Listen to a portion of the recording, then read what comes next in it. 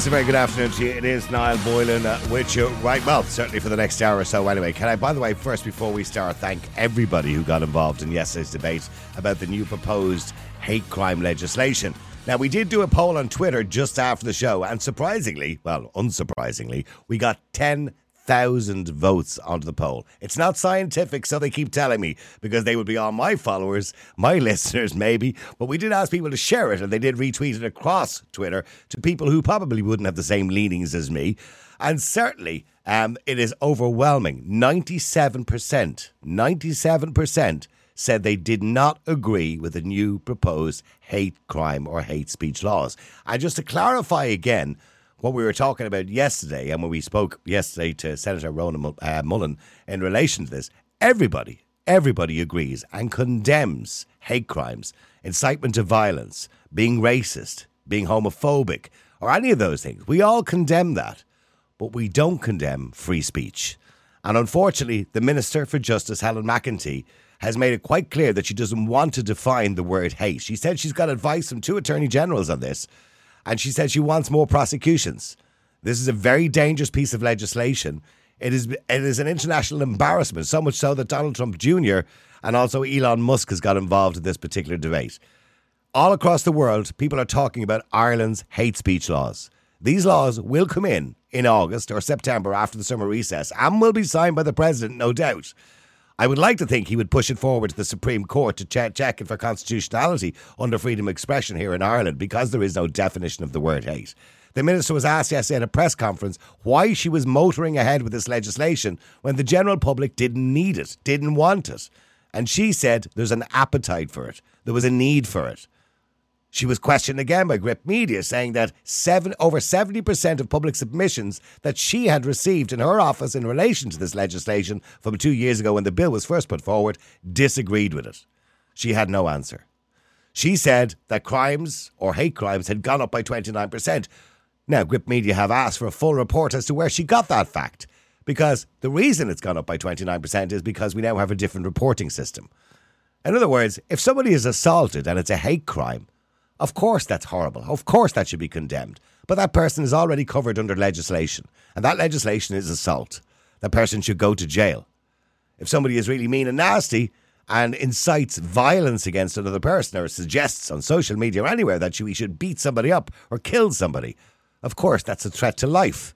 It's also illegal in Ireland to do something like that. This is all covered in law. Incitement to hatred, the Incitement to Hatred Act 1989, is also covered in law. And as we speak, Sharon Keoghan, Rona Mullins, Michael McDougall and many others are in the Shannon right now speaking in defence of the general public, whereas the government are pushing ahead with legislation that nobody actually believes we need. And this legislation, although may not see many people in court, gives the Garda Síochána the power to go into your home, seize your documents, your computers, your devices, if they suspect you might be in possession of hated or hateful material, even if you've no intention of using it. That is taking away your freedoms. They also may prosecute you if you say something that offends another person that they deem to be hateful against their community. And that will be up to a judge to decide. We've seen what has happened many times in those situations. So all I will say to you is, before we move on today, is contact your local representatives, contact your local TDs, contact all your local politicians in your area. Tell them the next general election is coming soon. And if you object to this law, tell them you object to it. And tell them not to vote for it. They've already voted 110 against 14, which is ridiculous because they're voting with their parties. Many of them don't even know it's in the legislation. It's a dangerous piece of legislation because it takes away your right to express yourself. And it also puts fear in people. Fear that people may not be so open and talking about things that are important. Because of that fear, people may not put stuff up on social media. They may not put stuff in newspapers or on television or on radio or podcast or whatever it is, for fear that they may be prosecuted. That fear is enough to stifle free speech and debate. It's very important, so please stay on it. We will stay on it, and we will come back to it again probably next week sometime. But first, I think what's also equally important is to discuss this case in the United Kingdom, because it has got so much traction now at this stage. And this is, of course, in relation to a woman in the UK who took abortion pills at 24 weeks. or should I say 32 to 34 weeks, beyond the 24-week statutory limit in the UK. The statutory limit in Ireland is 12 weeks and up to 22 in exceptional cases. She was jailed for 28 months. Carla Foster, a 44-year-old mother of 3, pleaded guilty to the offence of administering poison with intent to procure a miscarriage, but only pleaded guilty at the latter stages of the trial. She obtained abortion drugs through a telephone conversation and a service that was launched during the pandemic, which was intended for people at the early stages of pregnancy, up to 10 weeks. She lied.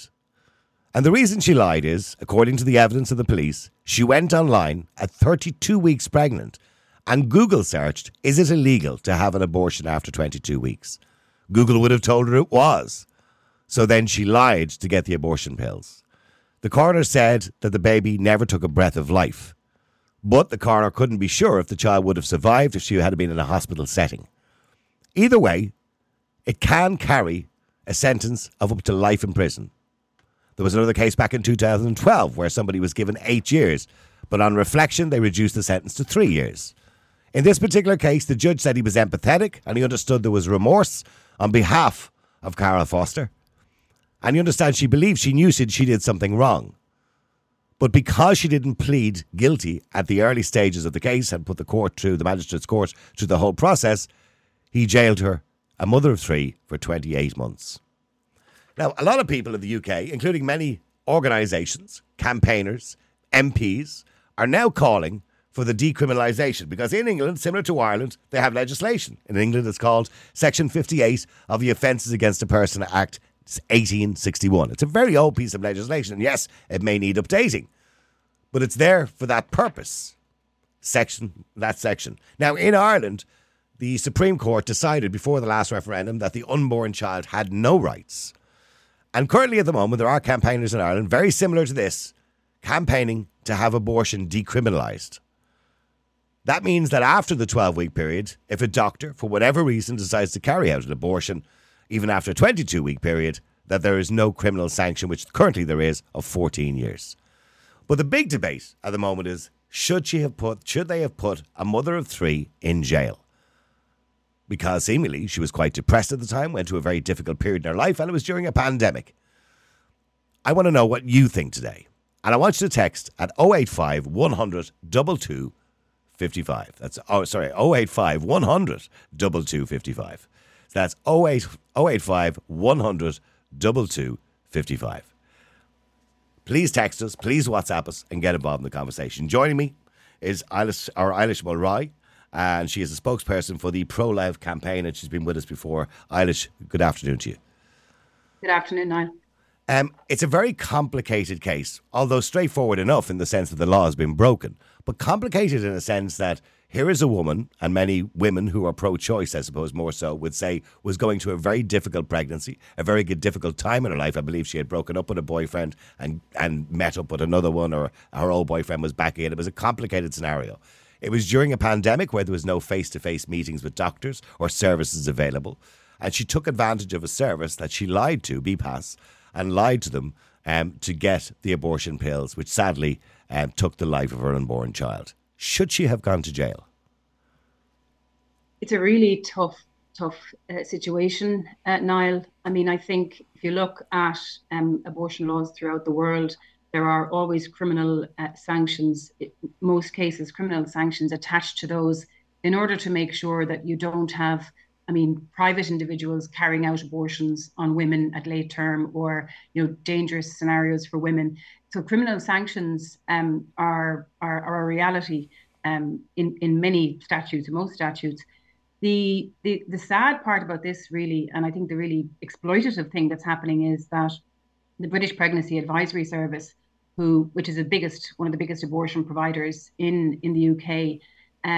We did contact their spokesperson, because I know they have been on British news at the moment demanding that she be released from jail and that the law be changed. So we did try to contact them, and unfortunately they couldn't make themselves available for us today. Yeah, and that's regrettable. But I think that it's interesting to see that it's BPAS, the organisation that actually created this scenario, who sent the pills to this woman 22 full weeks after the limit. who are now kind of exploiting the case and really coldly and cruelly using the case to push for decriminalisation of abortion up to birth, which, as we know, when there's no criminal sanctions, and you rightly pointed out that there are some calls for that here in Ireland too, it means that an abortion can be performed by a doctor, by a non-doctor on a woman up until 9 months, with no repercussions as a result of that. And that's not a scenario I think that anyone wants to see. We had a very famous case in Ireland. I don't know you know the historical aspect of this, which is Nurse Cadden. I'm sure. I mean, maybe I don't know whether you know of Nurse Cadden. People often refer to Nurse Cadden in, I suppose, old Irish or wives' tales. But she was a woman who went around procuring or performing abortions, backstreet abortions on women in Ireland, and she was eventually caught. Because she would perform an abortion at any point, by the way, in a pregnancy. And she was jailed in Ireland for that. So that's the kind of historical side of it. But essentially what campaigners are saying is we should go back to that. Well, I'm not suggesting backstreet abortions, but from what you're saying, if we decriminalise it, there's nothing stopping backstreet abortions. Indeed, there's nothing stopping that. And, you know, some campaigners would say, well, doctors wouldn't be able to do it because there'd be medical counsel, repercussions, etc. But what would stop a private individual, for example, carrying out an abortion, like an abuser, a partner, in that kind of scenario? But I think it's really important too that we remember that, this case and this case has arisen as a result of people being able to get pills by post without any in-person consultation with a doctor, COVID or no COVID, essential medical, like ultrasound, those kind of things would have been available, should have been available. We had the same situation here where the Minister for Health said at the beginning of the COVID pandemic that people could get pills by post, telemedicine abortions. And we know that has created some very concerning situations. For example, we know that according to a report from the sexual assault treatment units, and which was reported in the Irish Examiner last year, a woman in Ireland was coerced, a minor actually, into a room and forced to take abortion pills. And there are no repercussions for that because we also allow telemedicine abortions. And if you look at this case, yeah, it should be setting off alarm bells in government around the fact that women can access pills and end the life of a baby of this age. Remember, baby Lily, who, as you know, the mother it says she's plagued by nightmares around it now. It's been a terrible experience for her. Baby Lily was 34 weeks. She was fully formed. She could have been born by C-section. She could have been adopted. In a hospital setting, she would have survived. Absolutely. She would have survived. She would be 3 years old this month. And baby Lily has lost her life as well. I think it's really important that we remember baby Lily has lost her life. But I think the mother in this scenario has been done a great disservice by the abortion industry in England. And I think that the government should be looking now, not at decriminalising abortion, which would allow much worse. But that looks like what's going to happen, Eilís, because I'm only listening this morning. We spoke to a British MP this morning. We had tried to get on the air, and she is speaking currently in the House of Commons, demanding now that this piece of legislation, which is the Offences Against the Person Act 1861. Now, there's no doubt, by the way, if you have legislation that's 150 years old, that it needs to be updated anyway and brought into a modern world. There's absolutely no doubt about that. But they want that legislation repealed. In other words, removed from common law in Britain. Now, when you look at the story, and now the judge did say, by the way, that he could have given a fully suspended sentence, but he chose on this occasion not to. Now, the judge has been now referred to by campaigners as a sexist, by the way, but he chose not to give the suspended sentence on this occasion because he said there was no early guilty plea, even though she knew she had broken the law. She tried to claim initially that she didn't know she broke the law, but then, of course, the police provided evidence that she had Googled it previously, so she knew well that she couldn't have an abortion after the 22 weeks, and hence she lied to BPAS, or said she lied to BPAS, and told them she was less than 10 weeks pregnant when she got those pills. But there is part of me, even though from a moral point of view, I think what she did is very wrong, that has an understanding when I talk to women who go through postnatal depression or who go through a difficult pregnancy or have a very difficult time in their lives with pregnancy. And I know she has already had 3 children. So she has 3 children already. And a lot of people are saying that's another reason why she shouldn't be in jail. But I do understand, or what I probably don't understand because I'm not a woman, what that can be like and how depressing that can be and how difficult a place that can be. And we're not in her shoes and we don't know how she felt at that particular moment in time. And of course, all the other circumstances around it, including COVID as well, and the lack of face-to-face communication with a counsellor, with a doctor, or with anybody who probably cared. So for that reason alone, should there have been more consideration in this case? Well, look, the individual judges will make their decision based on, and they can sentence in accordance with the law that's in front of them. But I think that what this case shows us is a failure of society and community, and it's up to our legislators, it's a public policy consideration that should be to the fore here. We need the BPAS bears major responsibility in the case. Instead of acknowledging that they failed to take reasonable steps to confirm they were acting within the law, they sent out those pills to that woman. There's nobody wants to see a woman in prison.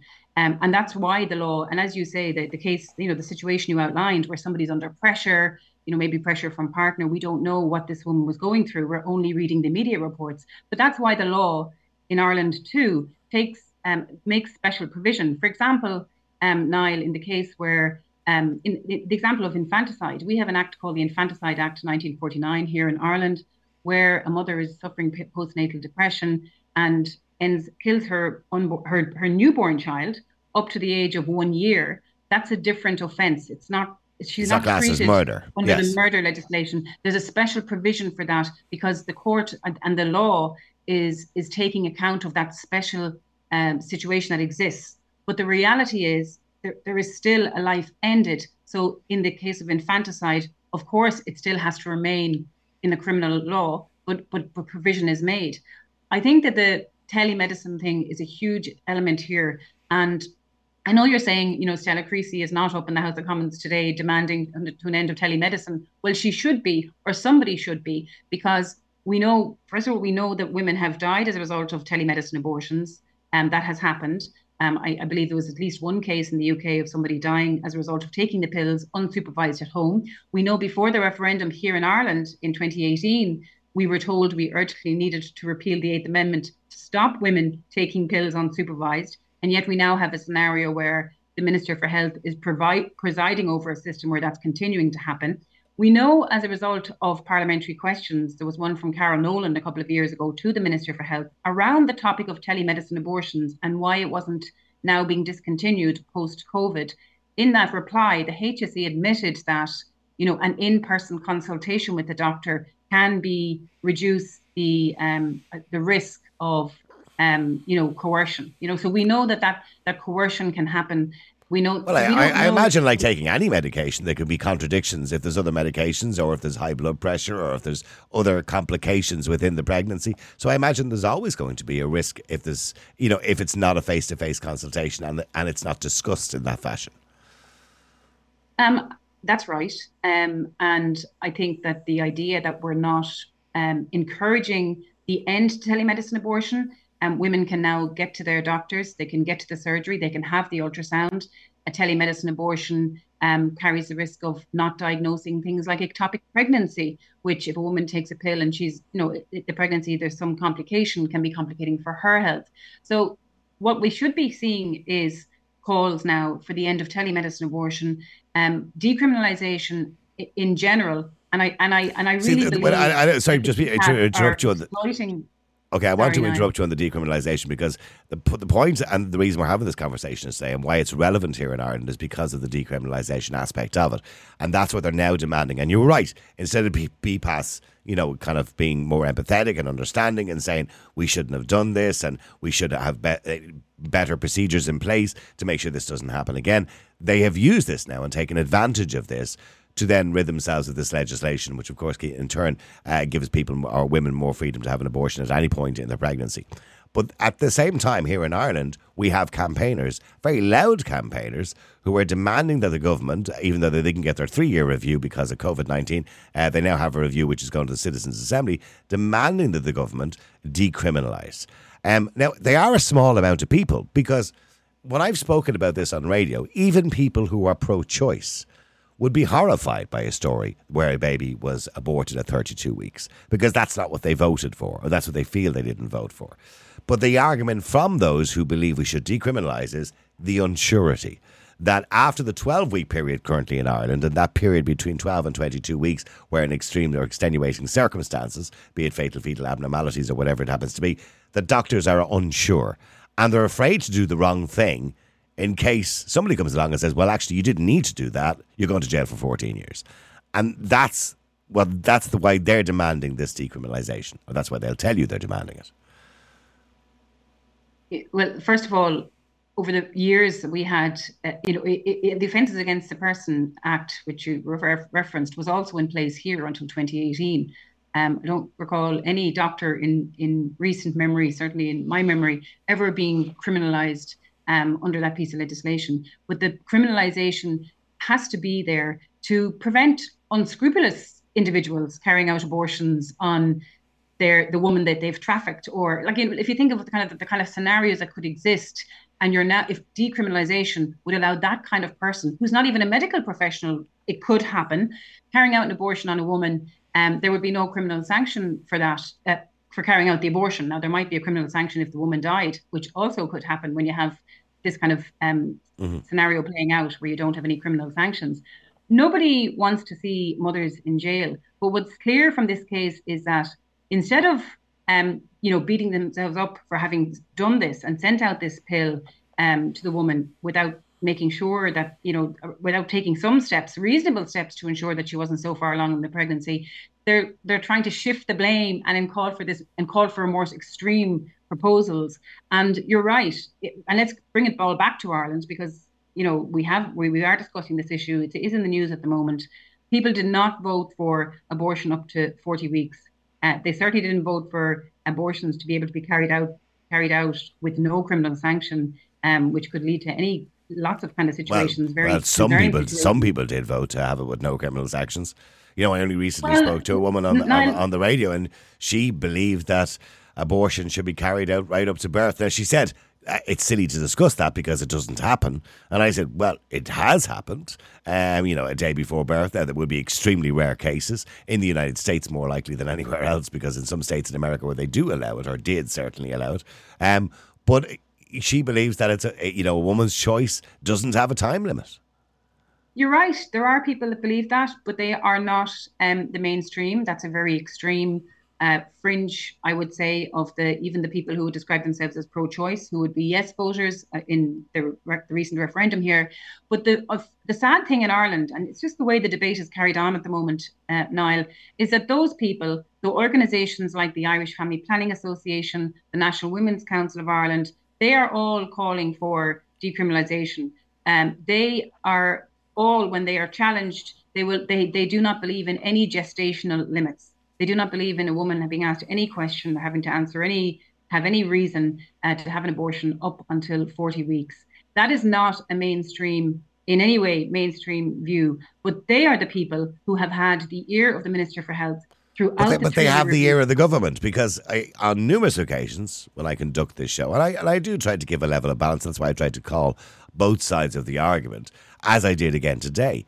And I contacted many of the pro-choice campaigners and campaign organisations. We left numerous messages, as we did the last time you were on Eilís, numerous messages. As soon as they hear there's somebody from pro-life going to be on the show as well at the same time, they're not interested.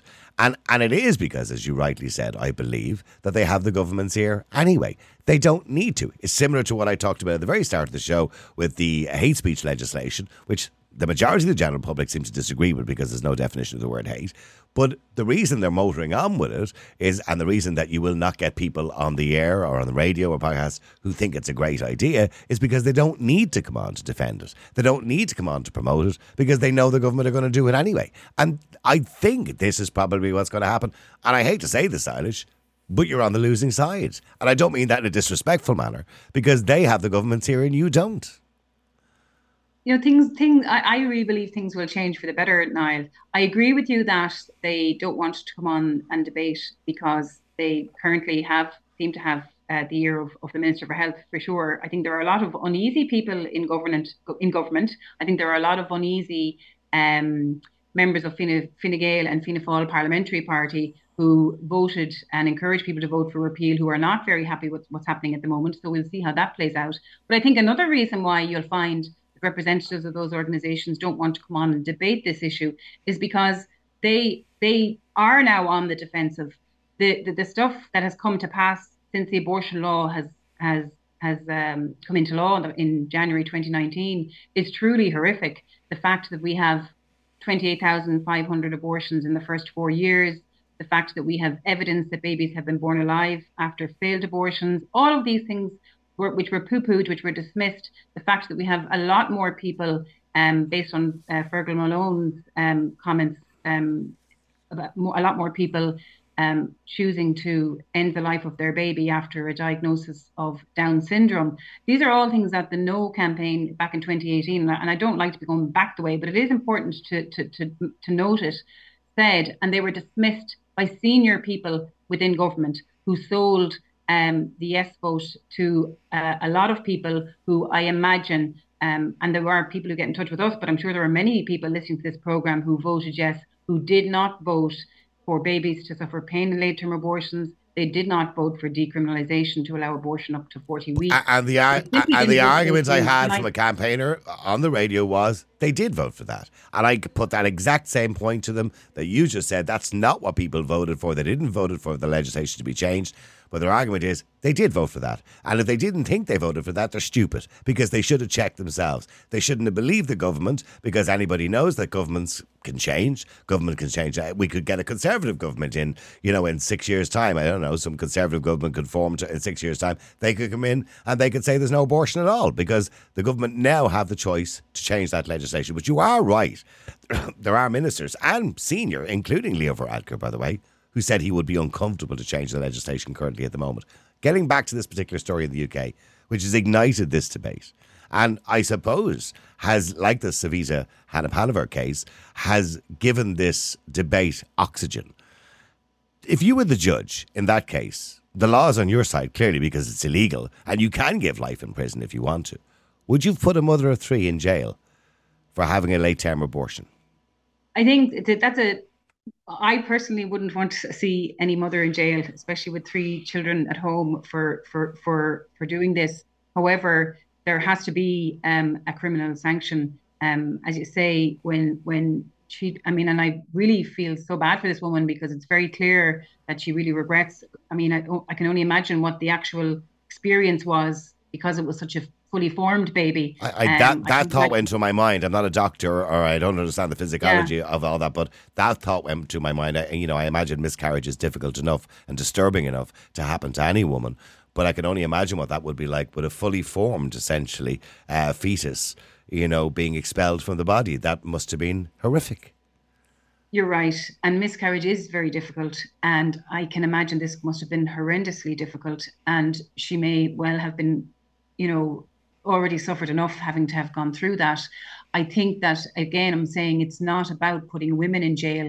The BPAS have a huge responsibility here, and the British government, for allowing telemedicine to continue. There are many organisations in England who've been campaigning to end telemedicine abortion because it's dangerous for women.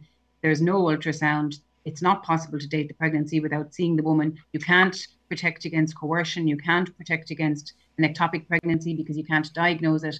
And really, what all of the commentary now should be around ending telemedicine abortion and remembering back as well to the fact that we were all told here that we didn't want women taking pills on their own in their house without having proper medical supervision. That's why we needed to repeal. That was the argument at the time, of course. But now we're doing we did exactly the same thing. And as you said, Minister Donnelly is still presiding over that.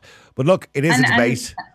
Sorry, go ahead. Sorry, Niall, I was just going to say that when Simon Harris, who was the then Minister for Health, when he introduced telemedicine abortion here in March 2020, it wasn't under the emergency legislation at the time of COVID. It was just a guidance introduced. He said at that time that it was for the duration of the COVID pandemic. And yet here we are in 2023. We're at least a year past the end of other restrictions and other changes, and telemedicine abortion is still happening here. And there's every chance that we'll see a really difficult case arise here, or a woman being being, her health or her life even being in jeopardy as a result of taking pills on her own without medical supervision. So one of the things we should be doing is calling for the end to that now. And back on the point of your previous contributor about people voting for the repeal of the Eighth Amendment, and we've talked about this previously on your program too, people have an entitlement to have some trust in the political process. And I think it's very cynical to say they'd have voted for it, good luck to them. The reality is that politicians give assurances, and we should be able to trust those assurances. Well, politicians give assurances at your front door every time there's an election, but we've heard politicians literally say on RTE, one particular very prominent politician said, don't believe what they say at the front door. You all know the politicians lie. And they do lie. And they change their minds. Well, that's why we need some fresh political, some new people in politics. And I think it's a very big part of our campaign would be getting people involved, politically active, to bring some change to the political process in that regard and bring some humanity back. Well, listen, I thank you for joining us today, Eilís Mulroy, and thank you very much indeed, spokesperson for the pro-life campaign. Thank you for joining us. We want to get your calls, by the way. Don't forget the number, as usual, if you want to give us a call, 085 100 2255. That's 085 100 2255. First of all, I want to go to Eric Nelligan, if I can, who is a spokesperson for AIM2. Eric, good afternoon to you. Hi, Niall. Thanks for giving me the chance to speak when I sent in the text there a little while ago. Eric, I mean, this is a very complicated situation in the United Kingdom where this woman, and look, nobody wants to see anybody going to jail. She obviously went through a very difficult time, but according to the judge, she lied. She was well aware she was breaking the law. She even Googled it. The police produced evidence that she had Googled it, and she pleaded not guilty from the very start. Hence, the judge said he gave her a custodial sentence of 24 months. Should she have gone to jail? It's a very tough situation. She did, however, knowingly break the law. I have a child that was born very premature, very young, and my son survived with the help and care that he got in the hospital from the staff and from the facilities that were available. It's very likely the baby in that circumstance could have been born. Unfortunately, the lady involved, she actually went through the process of delivering the child, but can you imagine how sad it must be to deliver the child, a dead child? It must be heartbreaking. And I'm conscious here we are, two men speaking a topic that affects women, but it's just very sad. I suppose what I'd like to focus on, if it's okay with yourself, is just like you spoke there with Eilís about the repercussions and the hidden things that we don't hear about the ordering abortion pills online. Mm-hmm. So there was a survey released last year. In March of last year, probably coming to the end of the COVID restrictions, and it focused on what happened over the COVID restrictions in the UK, and it was done by a reputable company as well. BPAS. And it showed that, that's it. It showed that 15% of women in the UK, they report being pressurised into an abortion. Okay, so that's a very high number. That's a very, very high number. And what happens when you can order the abortion pills online?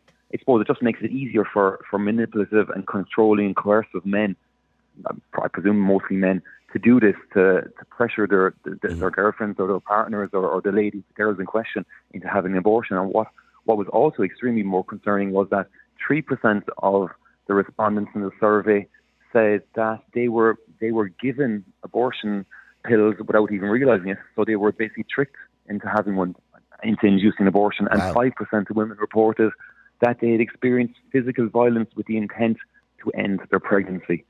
So it's a sad state of affairs in this world where there are probably men who do really horrible things to end pregnancy, and by just having a very lax regime or a very lax facility in place where you can order pills online, you don't have to go through a check. The argument, Eric, is if they're not available online through official sources, be it the HSE, be it the NHS or BPAS as it is in the UK, who provided these particular pills on this occasion to a woman who was 32 weeks pregnant. And now, she did lie to them and told them she was under the 10-week period during COVID-19. But when you don't supply the pills from an official source, people who want them will get them from another source. We see that with many medicines online, that people will get them from nefarious sources that may not be right, and they may not be the right type of pills, or they may be made in India or China or somewhere, coming from some dodgy lab somewhere. So The idea of providing them officially is that you avoid that. That's true, but as we see, look, I'm not denying that, and desperate people will go to desperate measures.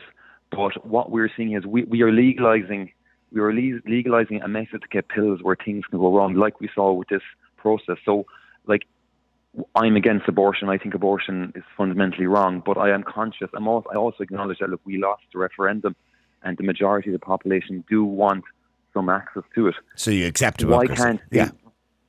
Of course, obviously. Of course I accept democracy. And I do hope, and I'm confident that at some stage in the future, this will be reversed. But for the moment, I suppose, what we're at is we want to minimise abortion as much as possible. Remember, every woman knows this. When an abortion takes place, a life has been ended. Everyone acknowledges that. So, but Eric, I know you're stuck for time, and I have a few other people that I'm conscious to go to as well. But the big debate at the moment is happening. Instead of the Britons saying, isn't this awful? Isn't this terrible? What do we do to sort this out? How do we make sure women are never left in this situation again? How do we support women in these horrible, horrible situations? Do we need more counselling? We need more face-to-face services. What they're doing currently at the moment in the UK, MPs, organisations, be past the people who provided the pills to her, are outraged, and they're demanding that the government remove criminalisation of abortion full term. So they're using this as like the Savita case, as I said to Eilís, they're using this as an opportunity to expand the law. The same thing is now happening in Ireland because the debate is happening here over this one woman. So again, the question I asked at the very start is, the law is the law. And there's no doubt, by the way, that the law in the UK, similar to Ireland, is probably outdated. It's 1861, right? And probably needs to be updated anyway, right? The Offences Against a Person Act. But in saying that, should she have gone to jail? The judge could have given her life in prison, by the way. Or he could have given her a fully suspended sentence. Well, the judge did say that if she has a guilty plea at the start, correct. If she put in a guilty plea, if she had acknowledged what she had done at the start, that it's unlikely she would have gone to jail, he would have given her a fully suspended sentence. He did say that, and for whatever reason, the mother and the lady in question, she denied at the start, and then when she remitted it later on when the evidence was produced. Yes. Yeah. Exactly. So I presume what the judge has to follow the law, and sometimes the law can be an ass, but the law is supposed to be blind. Well, look, there's no doubt in this case the judge has no option but to convict her. Right? There's no doubt about that. Okay, that's the job of a judge. She's broken the law. It's been proved she's broken the law. It's black and white. She must be convicted. But he did have the option, or could have had the option, to give her a suspended sentence because she had 3 children sitting at home waiting for her to come home. And isn't this the argument they're making in the UK now? I don't know whether people agree with that. Some do, some don't. Because she intentionally did what she did. I would imagine the judge in this case is trying to protect the law, because when it's acknowledged something has gone, when the law has been broken and a life has been ended, a life of a young child that would have lived has been ended. So while he mightn't have wanted, and there are circumstances, he had to defend the law, because otherwise you're basically giving carte blanche to this type of thing to possibly happen more in the future. So you had a good judge needs to defend the law, and the law mightn't be fair all the time, but it needs to defend it, and the law can be changed, and this is what we see is trying to happen now. But and not only that, campaigners are now, feminist campaigners are now calling the judge a sexist. They're demanding his resignation. The story is gathering legs, by the hour. Just one last thing before I finish up, if that's okay. On that survey, 84% of doctors of GPs in the UK, when they took part in the survey, expressed severe concern that getting pills online is the right thing to do, and 86% of the general population were very concerned with getting pills online. So in this instance, I think most people are sensible enough to realise that while in most cases the women are genuine and they do pass on correct, accurate information as best as they can, there are always a small number of circumstances where that didn't happen, and this is just an extreme case. Okay. So the doctors are not comfortable. The GPs are not comfortable with getting pills that can end life online. Eric, listen, thank you very much indeed. Eric Nedigal from Ain2. Thank you for coming on talking to us. Let me go to Breda as well. Breda, how are you doing? You're on the Niall Boylan podcast.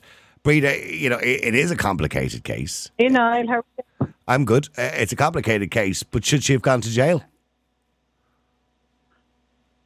100%. 100%. she knowingly killed that child's life. You know, if like he gets to 32, 34 weeks, you know, she's had 3 children already, so she knew all the signs and symptoms of having a child, and you know what it entailed. And you know, while maybe her mental health wasn't in the best, she was cute enough to be able to go online and check out what she had to do to be able to obtain these pills. I mean, she'd only another few weeks to go. Why would you kill the child at that late stage when it could live and give somebody? But you're saying you're using the term "kill the child," and I just want to point out from a legal perspective, you're not killing a child. Well, this is just from a legal point of view. I mean, obviously, from a moral point of view, you can have whatever view you want, because the child, according to the Supreme Court, both in the UK and Ireland, doesn't have any rights because it's not born. So it's not essentially a child, according to the law. Well, okay, right. But in my eyes, it's a child. It's moving. It's kicking you. It's doing everything in there that, you know, human being does when they're in the womb. You know, I can't for the life of me understand why, if she didn't want to have the child, she should have terminated it within a lot of time that they have in the United Kingdom. But to knowingly go and lie about it and kill she killed the fetus, then, if you want to call it whatever you want. I don't want to call it. I want to call it a child. I'm quite happy for you to call it a child. Yeah, like she killed the child, and I mean that child could have maybe would have been 3 years of age now. The child's name was Lily. Or got rid of Parkinson's. Yeah. You know. The child was actually given a name, Lily, and then she would have been 3 years of age. Like, you know, to me that's heartbreaking, because there's a family out there would have loved to have got Lily and given her a home and give her a life, and you know, she'd a whole you don't know what Lily could have done in her lifetime, you know. And like, I waited so long to get my doll that, I mean, I just can't understand why anybody, you know, at that late stage in the pregnancy would decide, no, I've changed my mind now, I'm not going to have it. And then to have to go through the labour of having the baby and everything else. Well, there are numerous stories in the media today as to why she chose that particular moment. Now, I don't know whether the stories are true. Seemingly she had broken up with her boyfriend. She had been with a new boyfriend, and then went back to her old boyfriend, and unfortunately had been pregnant for the previous one, or had an affair, one or the other, I can't remember. They're the stories that are being put out in some of the media today. I don't know whether those stories are true or not. They may not even be true. But that she was trying to conceal the pregnancy. How does that just get? Well, that she was going through a lot of difficulty to conceal the pregnancy. Yeah. Unfortunately, I think our lines are kind of a bit slow there. But hang on a second. Let me just go to Melissa as well. Melissa, how are you doing? You're on the Niall Boylan podcast. Hello, how are you? How you doing, Melissa? It's a very, very complicated case here, Niall, and mental health comes to mind first and foremost when I heard this story. Selfishness came to mind also. There's, you know, I'm thinking you've just named Lily, and she had 3 other siblings that would have had a sister. There's so many lives affected by her, of what she has done. Does she belong in jail?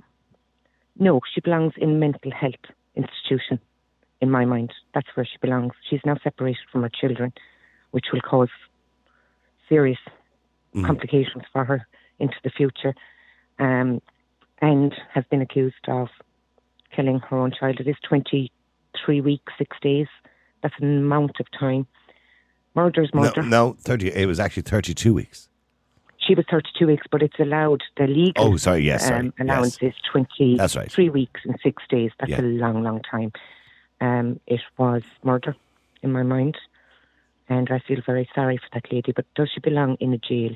No.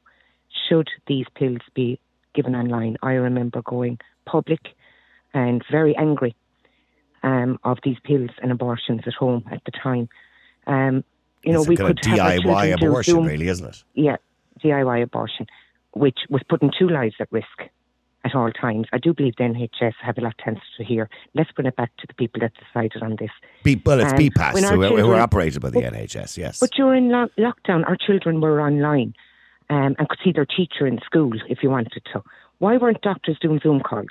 We're all this technology nowadays, and have some sort of consolation with those people online, you know, at home, that instead of putting them in an envelope and just posting it, and no consolation. So we have to go back to the NHS and the people that put out those pills in the first place, and that's where I stand on this one, and I am very much pro-life. They are not sorry for this at all. Firstly, because they said she had lied to them anyway in the first place, in the first instance. But they're not. Well, hang on. But they're not even coming out over the last 24 hours and saying, "Well, our hands are up here. We need to put more regulations in place so this doesn't happen again." Well, or either because what they're saying. No, but they're using it now to change the legislation so the pills can be given out to any woman up to literally the day before birth. You see, they're going the opposite to what you should be doing with something like this. And that's what they've done, as you said, here in Ireland as well. And they'll play on this now to get to where they want to go up to birth. And, this is the problem. The NHS are at fault here. That lady should not be in a jail. She should be in mental health services. And yes, she deserves to be punished for what she did. She knowingly got them online without being pregnant. She knowingly knew, and as that lady said, because the fact that if she was a young girl in her first pregnancy and didn't know her exact date of pregnancy, and that she might have made the mistake of going, although, it's a lot of weeks later, I would say something. But for someone that had 3 children already, every woman knows this. So yes, she deserves punishment, but a jail is not the place for her. She should be in mental health institutions. And that's what they have caused, and the NHS should be paying for it, for her care and that of her children for the rest of her life, because they are at fault, I believe. That's my opinion. Well, stay there. Let me just go to Maureen as well. Maureen, how are you doing? You're on the Niall Boylan podcast. Good afternoon, Niall. How are you? Maureen, I mean, what do you think? Should she have gone to jail? Oh, yes. Without a doubt. And if I was a sitting judge, I'd have sent her to jail as well. Well, so you wouldn't agree with Melissa that she should be in the mental health services? No, I believe she knew what she was doing. And in my opinion, she committed a crime. Oh, she did. Then she serves jail time. But we were hearing here, even while we were even campaigning before our own amendment here, all we were hearing was clumps of cells, and that's all it is. Well, that is not true, Niall. Certainly not true. Because at 3 to 5 weeks, a baby will have formed the heart, and it begins development of the brain and spinal cord and starts forming the gastrointestinal tract. By week 8, the electrical activity, like the impulse that controls the heartbeat, begins. By week 10, the organ inside the baby's head is a more recognizable brain. This is a live human being at this stage. And in my opinion, it is murder. You are killing a human being. And that's my stand on it. And I'm sure you know my stand on it anyway. I'm not disputing. And particularly when we're talking about 32 to 34 weeks, which is the coroner believes the unborn baby was 32 to 34 weeks. I'm not disputing the fact that it was a fully formed baby that in normal circumstances, if a woman gave birth to prematurely, would survive in a hospital setting. Absolutely. And would be 3 years old now. And I'm not disputing any of that. But the fact that it was during COVID, the fact there was circumstances, the fact that she couldn't get face-to-face consultation, the fact that she was able to do this in the first place, the fact that she was extremely remorseful, the fact that she had gone through a very difficult time, maybe she was depressed or whatever. Do you have any empathy at all for the situation she was in? No, Niall, I don't. Not when it comes to killing unborn babies. I don't. She knew perfectly well what she was doing, and she has 3 children already. And she must have known that she was way past 12 weeks when she said she already had 3 children. Any woman would know that. Well, it wouldn't be 12 weeks. It'd be the UK's laws, which would be 23 weeks. 23 weeks. That she would have known that she's away past that time. She did. She would have known that. She did know that. Yes. Yeah. She did know that. So she knew what she was doing. So, yes, well, she deserves what she got, in my opinion. See, I mean, Melissa is pro-life as well, but she has a more empathetic view and believes she shouldn't be in jail. Yeah. She believes that... I'm not saying she shouldn't be punished, but a jail is not the place for someone of... this is a very serious case, clearly, and I don't disagree with Maureen. Murder is murder. I did say that, Maureen. But I think the answer and the brief here was, does she belong in jail? I don't believe believe she belongs in jail. I believe she, there are lock-up facilities that give more mental health services than jails. And that was my point. Oh, I know that was your point, Melissa, but my point is that she committed a crime under the law of the land.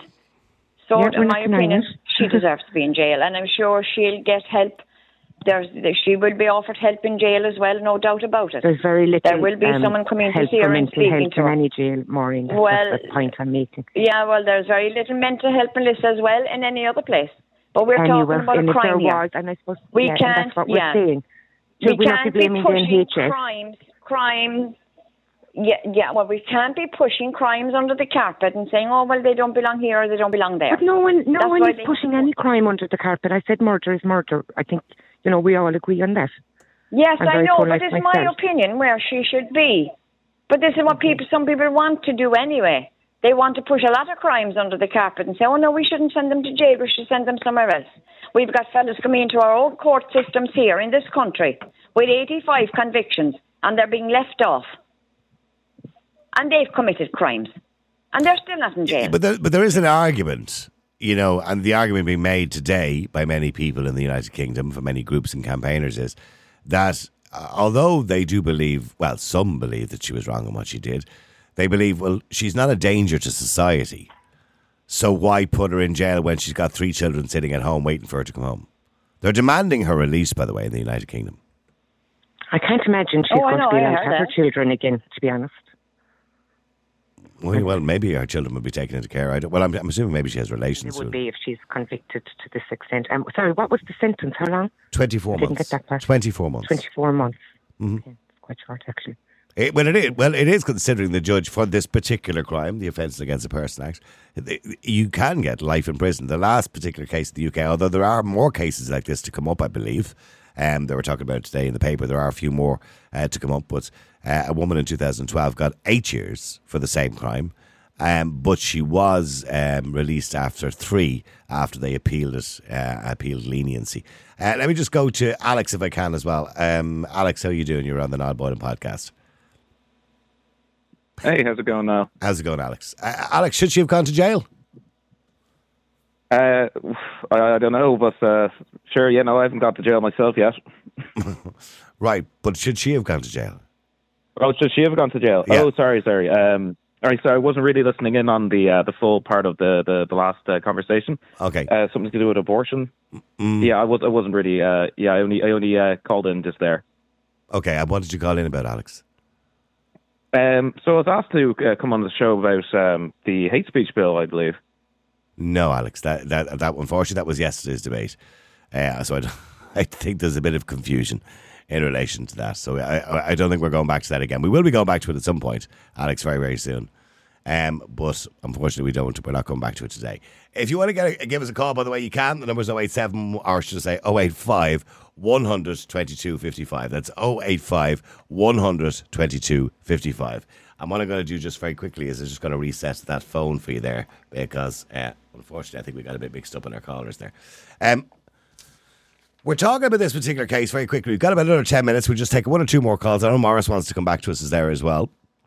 And I'll get Maureen back on the line too. So if I can get Morris and Maureen, it'll be grand. But campaigners and MPs have now reacted with outrage. See, this is not the reaction a logical person would expect in this particular case.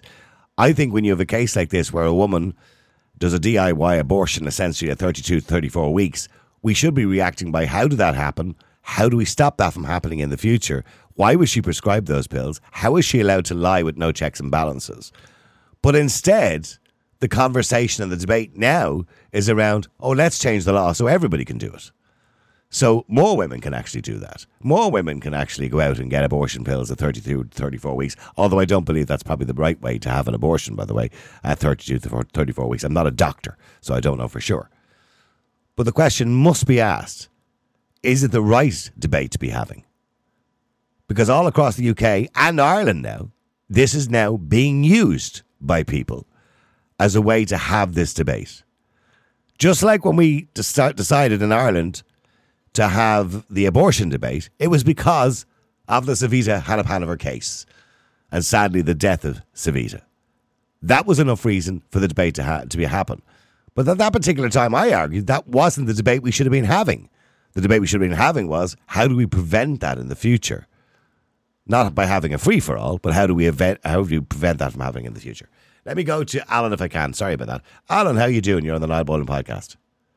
Very nice. How's everything going? Good. You? Alan, it's a difficult debate. I don't really know. I'm kind of on a tightrope here, wondering if I agree with a woman going to jail with she's 3 kids because of doing something that maybe she regrets. I don't know. Well, I think the biggest problem is, like, even if you look at Repeal 8, like, if you look at the women that are travelling over to the UK, like 90% of those women that were travelling over was because they couldn't afford to have the child. So, like, in an awful lot of situations, like, especially when you head into moments of austerity and recession, and if the cost of living is very expensive, and if the cost of housing is very expensive, like, if abortion is provided as a service, and if people see that as an easy way out, they're going to take it. Like, you know what I mean? Mm. So essentially, what needs to be provided to women and young mothers is just greater support, so they can actually raise their children. Yeah. So, but I'm struggling to get people to actually answer the basic question here today, which is, should she have gone to jail? Well, see, the thing is, like, there is a law in place, like, and like when it comes to that stage. Like, sure, that child was due birth in about 6 to 8 weeks after that, like, you know what I mean? Mm. So, like, it was very kind of close to that stage of birth. Yeah. It's only a month, 2 months away from birth, absolutely. Yeah. So like, in a sense, like that does have to be taken into consideration. Like. So you're the judge, Alan. You're the judge. What would you have done? I'd say that she was aware of the law. She went off. She accessed the pills illegally to abort the child, and she didn't knowingly that there would be consequence if she was to be found out. So you would jail her? Unfortunately, yeah, because it's the same thing. Like, if you look at a person like Cristiano Ronaldo, for example, like his mother was going to abort him. Because she wasn't able to afford to raise him. I wasn't aware of that. I didn't hear that story, but go on, yeah. Yeah, so like if you look at that, like if every single child in a pregnancy, like, there is potential to that child. Like, if Ronaldo's mother went off and decided to abort him, like, we would have lost out on the greatest footballers of the era. I see. Now, I heard that argument during the abortion debate, and I don't know whether that's true or not, or whether it's a good argument, because to say that, okay, if Cristiano Ronaldo's mother had have aborted him, if my mother had have aborted me, I wouldn't be here today talking to you. And what difference would that make to people's lives? Probably none, because I would have never existed in the first place. So it wouldn't have mattered if Cristiano Ronaldo was never born, because nobody would have known he would have existed in the first place anyway. Do you understand what I'm saying? So I don't know whether that's really a good argument. Yeah, well, see, it's kind of more so, like, it's just, like, whenever, like, a woman becomes pregnant, like, there's only two results of that pregnancy, really, and she'd either A, have miscarriage, which is essentially a natural abortion of the child, or she'll give birth, like, you know what I mean, and then you're just hoping to God that's a healthy pregnancy, like, you know. Yeah. Well, there is only 2 results, which is a healthy pregnancy, sadly, or some women, as you rightly said, can lose the baby. Let me go to Morris finally on this. Morris, how are you doing? You're on the Niall Boylan podcast. Niall, how are you doing? God, it's a tough one, isn't it? I listened to you calling the little child. Was it Lily? Lily, yes. She'd be 3 years old now, I think, yeah. I know. God, Lord, you know what I did when I heard your name and the child that she had a name? I said a little prayer for her. Yeah, I think a lot of people who would be religious. Yeah, that would be a nice idea. You know, it was a tough situation to be born into, and for her to end up like this, and then to have other siblings. It's like I said, the lady that was on earlier on made a lot of sense. You know, they should have looked at the mental health rather than the aspects of the rigours of the law. But the judge is an officer of the law, and he has to implement the law. That's democracy, regardless of situation. Absolutely, but the judge also has the choice to put her in jail or not put her in jail, because he did have that choice. He did give a reason. Yeah, he did give a reason why he decided to jail. Yes. Because of her stance in the case, saying, no, I did nothing wrong, and then admitting it. You know, because you have lies and deception going on. And to me, being a humanist and being from a big family, when lies and deception come in to us, a life was lost. Yeah, yeah. A life was lost. You know, I'm just thinking logically, like yourself, being a family man and having children. You know, if I was in a desperate situation like that, I'd say, you know what, I'll have the child and give it up for adoption and I'll have a better life because my life is not good at the moment with the situation I find myself in. But she was just willing to go down the road she went down. Obviously, she was in tunnel vision. Six more weeks she could have put the child up for adoption. There you go. And she went down the wrong path. And the judge, to me, was as fair as he could be. Like he said, he did admit, if you'd have said guilty, if you'd have admitted it at the start, I would have been lenient. The thing about it is, a guilty plea would have avoided going through the court procedure, and it would have avoided bringing in expert witnesses and coroners and all sorts of people. It would have avoided that whole thing. And the investigation by the police found the Google and found everything else that went on. Oh, no, they knew. Well, look, she went online and Googled, is it illegal to have an abortion after 23 weeks? She Googled. So she was well aware it was illegal. And that's why she lied. I know. Yeah. And like you said, there was partners and there was new partners and ex-partners. So it was a horrific situation. It's a complicated story. It is a complicated story. And to me, it seems like she was trying to conceal the pregnancy from her ex-partner who was now back with her. So I think she was trying to conceal the pregnancy. That seems to have been the case, according to some media outlets today. I don't know how true that is. And like you said, Niall, unfortunately, because of all this that was going on, poor Lily ended up not being alive because of the situation she was born into or found herself in. But I do remember one thing, and I was listening to you talking about this today. A quote from a film came to mind, and the quote was, "Mother is the name for God on all the lips and in all the hearts of the children of the world." You know? I never heard that quote before, but it's a nice quote, by the way. Well, it's a quote from a film. Do you remember Bruce Lee's son, Brandon Lee? Brandon Lee, yeah. It's in a film. He made a film called The Crow. That's right. And he died soon after. And it stuck with me because basically, mother is the name for God because the mothers are nurturers. And unfortunately, Lily didn't get a chance. But I believe in reincarnation, and I hope she gets a chance to come back again. I really do. It's a nice thought if you believe in reincarnation. It's a nice thought. I do, and I think she will come back. Unfortunately, she didn't make it in this round, but never say never. But I think the mother needs help rather than condemnation. She has to live with the guilt of what she's done for the rest of her lives. And then when her siblings or children get older and they realise what Mammy done. Would you have, knowing that she's a mother of three, one of her child's with special needs as well, by the way, if that complicates the situation even more, but knowing she's a mother of 3 years of age and those children are solely dependent on her because I don't think her partner is too much involved in her life. But as a mother of three, you're standing there looking at her in the dock. Would you have put her in? Would you have put her in jail? I don't think I'd have put her in for. I don't think I'd have put her in for 2 years. I'd have been more lenient, and I would have given her community service of say 240 hours. Okay, that's probably maybe working with survivors or working with women with difficult pregnancies or people that find themselves in her situation. Yeah. And I mean to say, the only thing the judge didn't do, although he was correct being an officer of the law, he should have showed mercy and leniency. And he should have told her in the dock, I'm letting you get back to your life in honour and in memory of Lily. And never forget it. Thank you very much indeed, Morris. Thank you, Alan. Thank you, everyone who got involved in the show. Again, what I say is the wrong debate is happening. Morris summed it up there. The wrong debate is happening. We shouldn't, as we are, be having a debate, as they are in the UK, right across all news stations in the UK today, be having a debate about whether we should change the law to allow women to have an abortion right up to birth.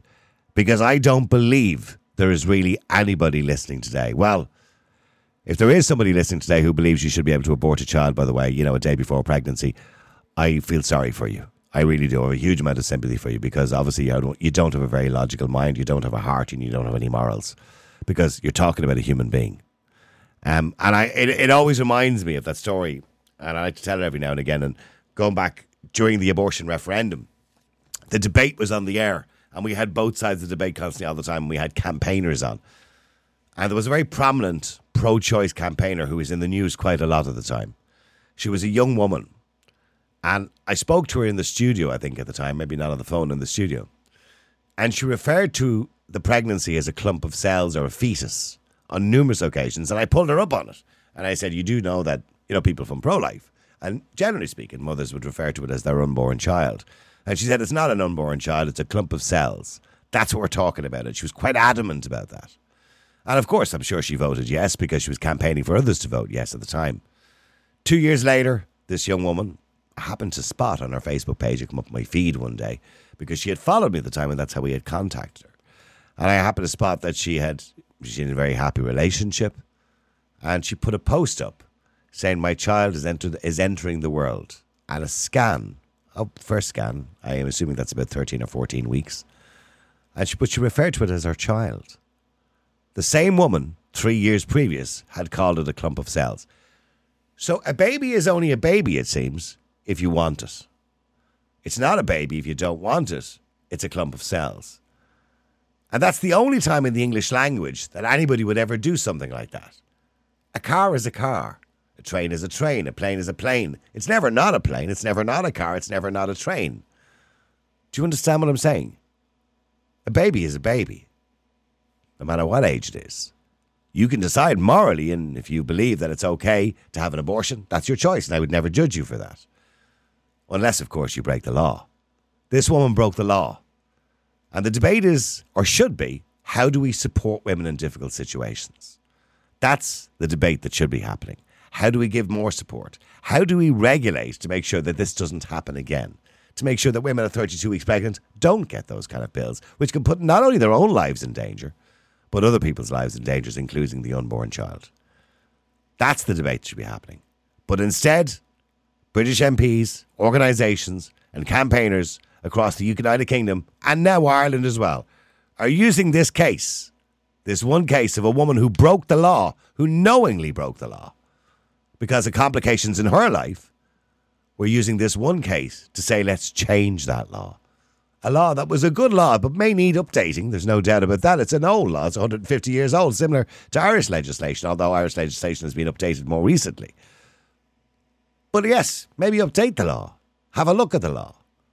See how we can work around the law to give judges more wiggle room in those situations, to have more empathy and understanding.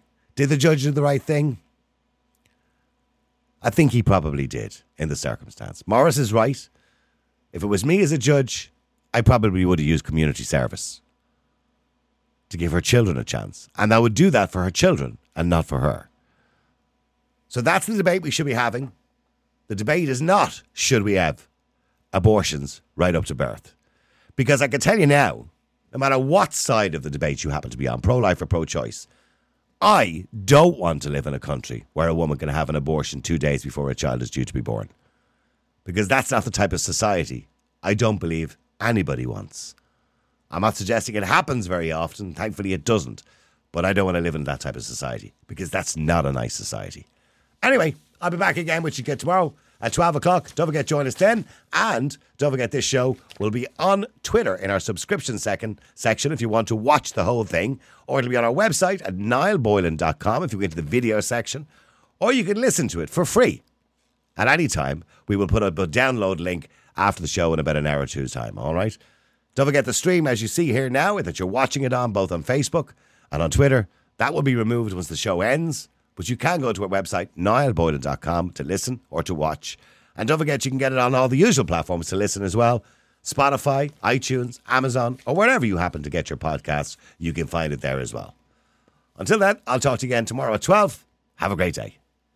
The multi-award-winning Niall Boylan Podcast. Listen live on Facebook, YouTube, and all the usual live stream services. To get in touch, just WhatsApp or text 085 100 2255. The Niall Boylan Podcast. They told me to shut up. Available for download from all your usual platforms.